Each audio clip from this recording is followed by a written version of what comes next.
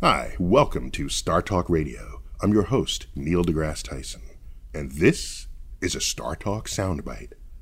Forgive me for not thinking about bike racing as a team sport, because you and select others rise up and they're the marquee poster boy for whatever it is. Tell me how important team strategy is, because I have no way to even think about it. Let me just give you a stat. If the Tour de France is 2,500 miles, let's just roughly say it, that's roughly what it is. I'm alone. That's like New York to LA. Right, it's a long ways, but I'm alone, right? So people think about an individual winner of the event. But I'm actually alone for probably, of the 2,500 miles, 80 miles.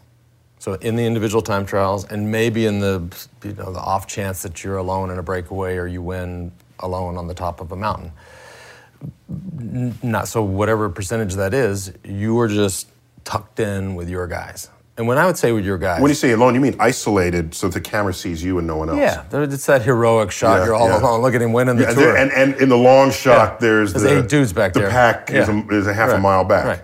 But when I say tucked in with those guys, I do mean drafting.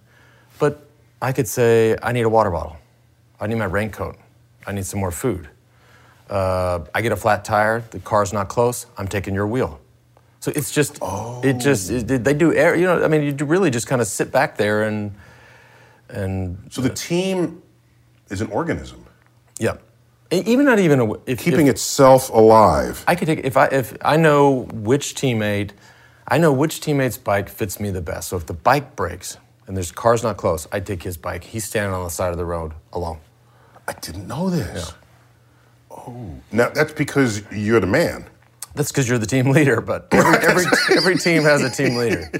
So if Arnold Schmednick, that happened to him, you're not giving your bike to him. He just has to wait. He just waits there. I didn't know that. Yeah. I'm sorry. Yeah.